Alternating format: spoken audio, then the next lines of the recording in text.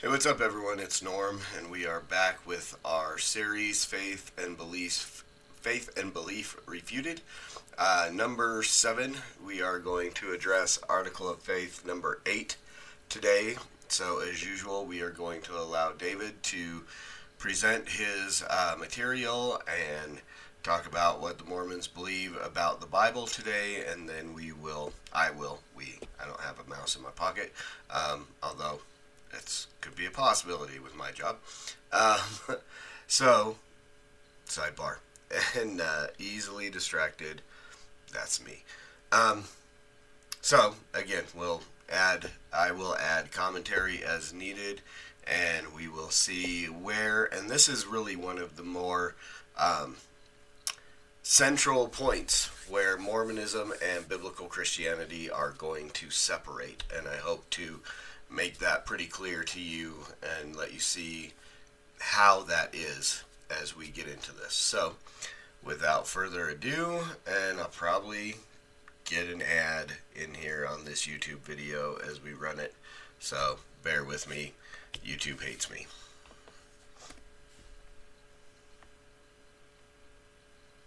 If you shop on Amazon, you should use Wikibuy. It's a browser extension that automatically compares Amazon's prices with other sellers. Joseph Smith, the first prophet and president of the Church of Jesus Christ of Latter-day Saints, wrote down 13 of the religion's fundamental beliefs. Number 8 on the list says this: "We believe the Bible to be the Word of God as far as it is translated correctly. We also believe the Book of Mormon to be the Word of God." And right about now, everyone outside of religion is probably thinking, wow, that's a lot of blasphemy crammed into one sentence. Don't worry, we're going to talk through this.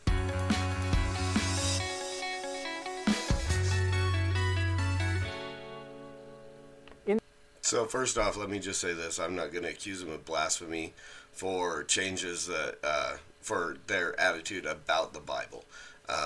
Blasphemy, I pretty much reserve for their attitude and their false teachings about the nature of God, the nature of Christ, the nature of salvation.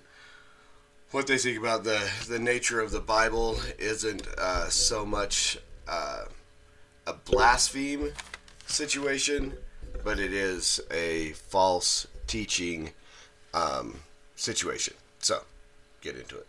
In this episode, we're going to look at 2 questions. Is the Bible perfect and unerring, and can Scripture exist outside the pages of the Bible? We'll lightly touch on the Book of Mormon, but we'll get much deeper into what this is in a later episode.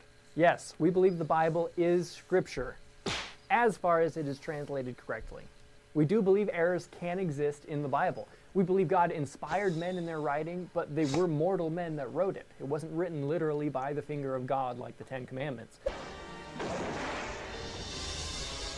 Fallible men wrote it, other fallible men canonized it, other fallible men translated it over and over and over again. Hopefully none of them have been intentionally trying to mess things up, but Latter-day Saints do leave the door open to possible human error in biblical text. Okay. Christians leave the door open for possible biblical error in human error in biblical text. We see examples of it. It's why we have continued translations after the King James. And here, I don't know if I want to get into this now or later in the video, of how the Bible was translated. I think I'll let him talk a little bit more, and we'll get into the manner of translation. But let's get into the manner of inspiration. This was inspired by the Holy Spirit. If they believe that the revelation that Joseph Smith gave through Doctrine and Covenants and so on came by the inspiration of the Holy Spirit, then they should believe the same thing about the Bible. Here they are removing prophetic and apostolic authority from the men who wrote this. This is why the Bible is canonized in the way that it is. The New Testament is all apostolic or men who were disciples of the apostles, the 12. And so Mark, Luke, and so on, and Jude being the brother of Jesus, James being the brother of Jesus, both who were considered at some point in time apostolic in the early teachings of the church, they were inspired by God, would be the same inspiration that the Joseph Smith's prophecies would have come from if he truly is a prophet. And so to say that those men erred, now you're having a problem with the scripture, because now you're questioning the autographs. Now you're questioning whether or not God can actually inspire man, and if the Holy Spirit and God is powerful enough to preserve what it was that he wanted written. We believe as Christians that the autographs, the pages that Matthew wrote, the pages that Paul wrote, the pages that Luke wrote, those, or potentially dictated to other people and they wrote, those are absolutely inerrant Word of God, just as the Mormons would consider the Doctrine and Covenants and so on. That's what we consider the Bible to be. Now, we know that later translations, translating from one language to another, there can be some errors. We know that that happened with King James, because as we've come through and we've gotten better manuscripts and more manuscripts, we see the better translations, and we know that there were places that problems happen. As we find more and more manuscripts, we have found places, a couple of spots, one in particular that I absolutely know of, that most scholars will say was an interpolated text that was not in the autograph but was added later. We see those things, especially in the King James, and here's one problem. Those errors that were translation errors in the King James, Joseph Smith plagiarized and put them inside the Book of Mormon. So if they're going to come back and claim translation errors and things like that, and then look at the places that those translation errors are obvious, and those were put verbatim into the Book of Mormon, now they have another problem. They have another problem that they're going to deal with. So we do, as Christians, believe that the autographs are inerrant. We also believe that the Bible's, the more reliable translations that we have today, NASB, ESV, NASB, ESV, so on, a few of those that are really reliable now, are probably 99.99% accurate to the autographs, because we have thousands upon thousands of ancient manuscripts in which we can corroborate and we can look at and compare and take textual variants and so on, and know what more than likely, based on the majority text, was the accurate and original writings. Here's one pretty innocent example. When Saul is on the road to Damascus with several other people, a light appears and he's visited by the resurrected Christ. Acts 9:7 says, "And the men which journeyed with him stood speechless, hearing a voice, but seeing no man." But when the story is retold in Acts 22:9, Paul says, "And they that were with me saw indeed the light, and were afraid, but they heard not the voice of..." Okay, let's examine this. And here, because the Mormons will only use King James, here is where they run into a problem. This is a translation error in one word from one language to another. Acts 9 says, "The men journeyed with him, stood speechless, heard a voice, but saw no man."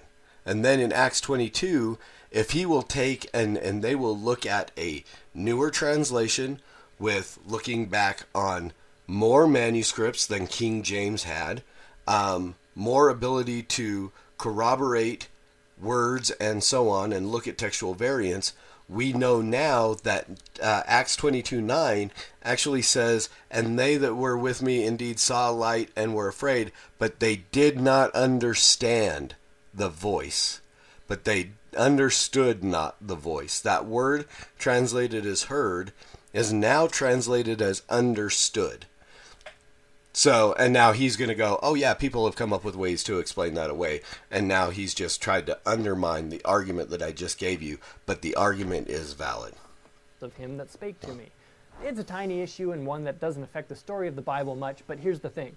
If you believe the Bible is flawless, you have to reconcile these two scriptures somehow. And people have indeed come up with ways to do that.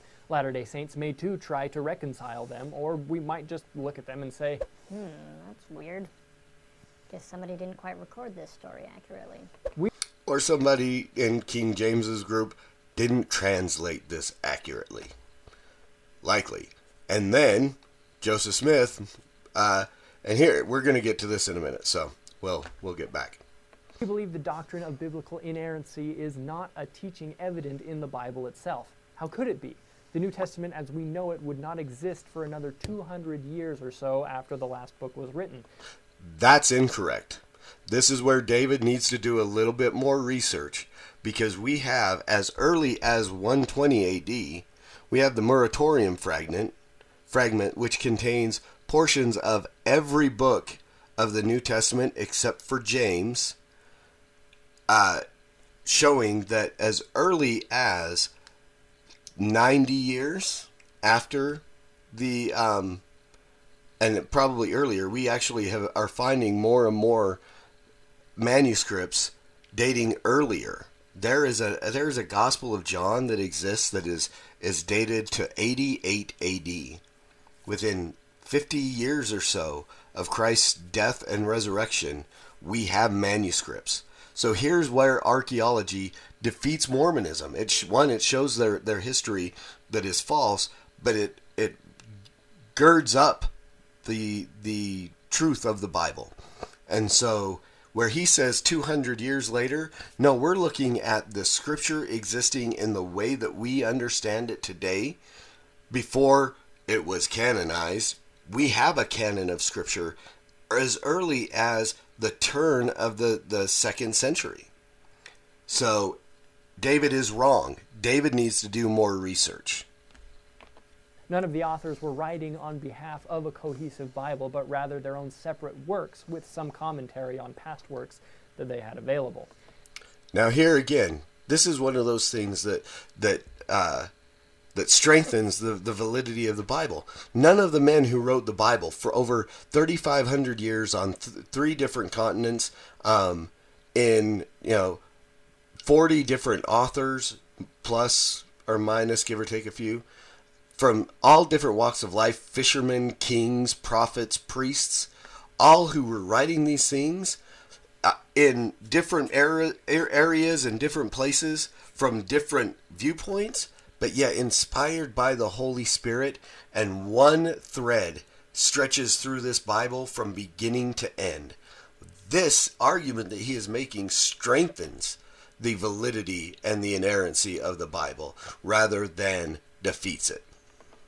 And none of those works claim to be perfectly accurate. Additionally, we believe many extremely important, plain and precious truths have been lost from the Bible over the centuries. They include, but aren't limited to, the true nature of God, emphasis on gospel principles and ordinances, especially in Old Testament times, teachings about our pre-mortal life, and more. Isn't it convenient that the only plain and precious truths that were lost from the Bible are Mormon doctrine? This is really a convenient thing to throw out there. All the things that the Mormons teach that mainstream Christianity and Christian scholarship has not taken part in for almost over 2,000 years, all these things that we teach, well, yeah, they were lost from the Bible because we don't think it's translated correctly. We don't think it's there, and all of our stuff is gone. Here's your problem. 1844, Joseph Smith completed his Joseph Smith translation of the Bible. Two questions. Why don't they use it? He was their prophet. He completed it. 2, why weren't all these plain and precious things that were lost restored to the Book of Mormon, or the Bible, when Joseph Smith completed? He added tons to the Bible, but none of this stuff. And they don't use it today. They've got some Joseph Smith translation footnotes, but they don't use his translation today because it's just as ridiculous as the New World Translation and any other pseudo heretical Christian rewrite of the Bible as anything else. As a whole, the Bible is an inspired source of truth, but we don't believe it's perfect, nor is it all God had to say to us. On the contrary, the Bible is evidence that God has always called prophets to deliver his word to his children wherever they are. The Bible is the record of those prophetic teachings from Africa, Asia, and Europe. We believe God also called prophets in the Americas. The record of their teaching is called the Book of Mormon, Mormon simply being the name of a prophet, like Moses or Peter. Some people, understandably, are wary of the Book of Mormon because the Bible clearly says in Revelation, "For I testify unto every man that heareth the words of the prophecy of this book, if any man shall add unto these things, God shall add unto him the plagues that are written in this book." There we have it. Majority of biblical scholars don't use that. Now, there are some people who are, I hate to use the word, but we'll call them amateur apologists. I was one once upon a time that I would use that verse or earlier verses in Deuteronomy that says not to add to the word of the law. No credible scholar uses that as an argument to say why the Book of Mormon isn't true. I have an entire 20-minute video that answers 11 questions, supposedly, that all Christians should have to answer about the Book of Mormon, that proves the Book of Mormon isn't true. The Book of Mormon itself proves the Book of Mormon isn't true. There's so many errors and problems and things. No valid archaeological finds or anything like that. Those are the things that we use to show that the Book of Mormon isn't true. Not this verse.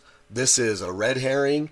This is a straw man argument that they find easy to knock down, but it's not what we use. Right? The Bible is the last of God's written word. Anything else claiming to be scripture is heretical, right? It's an understandable interpretation, but again, we've got to remember that when this verse was written, the New Testament did not yet exist. This verse only applies to the book of Revelation. Much of the New Testament did exist. Revelation is probably the last book that was written. John wrote it, 80 to 90 AD, somewhere along in there, maybe a little earlier, on the Isle of Patmos while he was exiled. Most people think it was earlier because there's no mention of the destruction of the temple or Jerusalem in there that happened in 70 AD. So most people think it was written earlier than that. And the majority of the rest of the Bible existed already. It may not have been put together, but remember, we have 120 AD, we have a fragment that has all of the books of the Bible of the New Testament except for James. And those were considered canon long before he's making the claim that they existed. It says the prophecy of this book.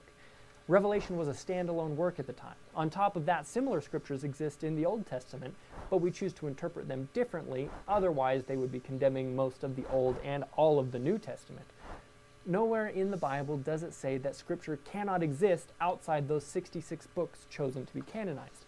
We believe that is an extra-biblical teaching. Ironic. In fact, the Bible itself even references other books of Scripture that we don't have in the Bible. Now, lest ye doubt. Okay, it mentions other books. Nowhere does it call any of these books Scripture. Nowhere. These could be apocryphal, these could be just general books that were out there and so on, but nowhere does it mention that any of these are scripture in any of the places where they're mentioned. I mean, he gives a list of places where these are mentioned and so on, but none of these, and again, I'm not seeing some of these, I don't see where they are mentioned. I would like some more evidence, David. I want to know, as you're saying that these books are mentioned in Scripture, I want to know where they're mentioned. And then where it says that they are Scripture. Now, know that Latter-day Saints love the Bible. I've read every word of it, and I believe it to be Scripture. Latter-day Saints cling to the Bible as we do with the Book of Mormon. We believe that both are inspired of God and that they work hand in hand to teach about faith in Jesus Christ, our Savior. If you're unfamiliar with the Book of Mormon, of course, I don't expect you to take my word for it that it's Scripture. You don't? Okay, so now here again, we run into a problem. Now he's going back to the saying, oh yeah, we believe them both and we use them both and they're both very valid. But he just spent however many minutes telling you that the Bible has spots that is invalid, and it's not. So he's telling you something, and now he's coming back and twisting it back around to make you think that, well, yeah, we do believe it's valid, even though I just spent all this time telling you how it's not. I have one other question, and I'm going to throw this out here before we finish this whole thing up. There was a man, and I should have looked up his name, about 5-10 years ago, maybe a little longer, in England, who wrote a book, who claimed to receive revelation, who claimed to be a prophet of God, and wrote a book called the Book of Jeraneck. And this was another testament of Jesus Christ on the British Isles in that area of the world, where Jesus also went and visited those people, the people of Jeraneck and Araneck and Harareneck and those guys. And he wrote this book, and I have a copy of it somewhere. I want to know why the Mormons don't believe that's scripture, why they reject this man's claim to be a prophet, and they reject that book. David, I have a question for you. Why have you read and prayed about the Book of Jeraneck? That's my question. Have you read and prayed about the Book of Jeraneck? You don't have to take my word for it. Just as you've had to discover for yourself that the Bible is true, you must do the spiritual work required to know that the Book of Mormon is as well. We have 2,000 years of scholarship to show us that the Bible is true. We have 150 plus years, almost working on 200 years of scholarship that consistently shows the Book of Mormon is false. I don't have to do any other spiritual work to find out what is and isn't true. The academia is pretty heavy and pretty solid in both areas. Well, you should probably start with reading it. If you want to take a... Read it, prayed about it, had a testimony, realized it was wrong, and rejected it. crack at it, check out the link in the description below. There's also a link to a more expansive article on our website about this subject. Let us know if you have questions, and keep an eye out for an episode solely dedicated to the Book of Mormon and what it is, what it's all about. That'll be coming out soon. We'll see you then. So there we go. Once again, faith and beliefs refuted. The situation that we have here is that they reject the validity of the Bible ultimately, and so take it for what it is and really look at what it is that they teach about it. So, as always, preach the gospel at all times. Use words. They are necessary. Until next time, Soli Deo Gloria.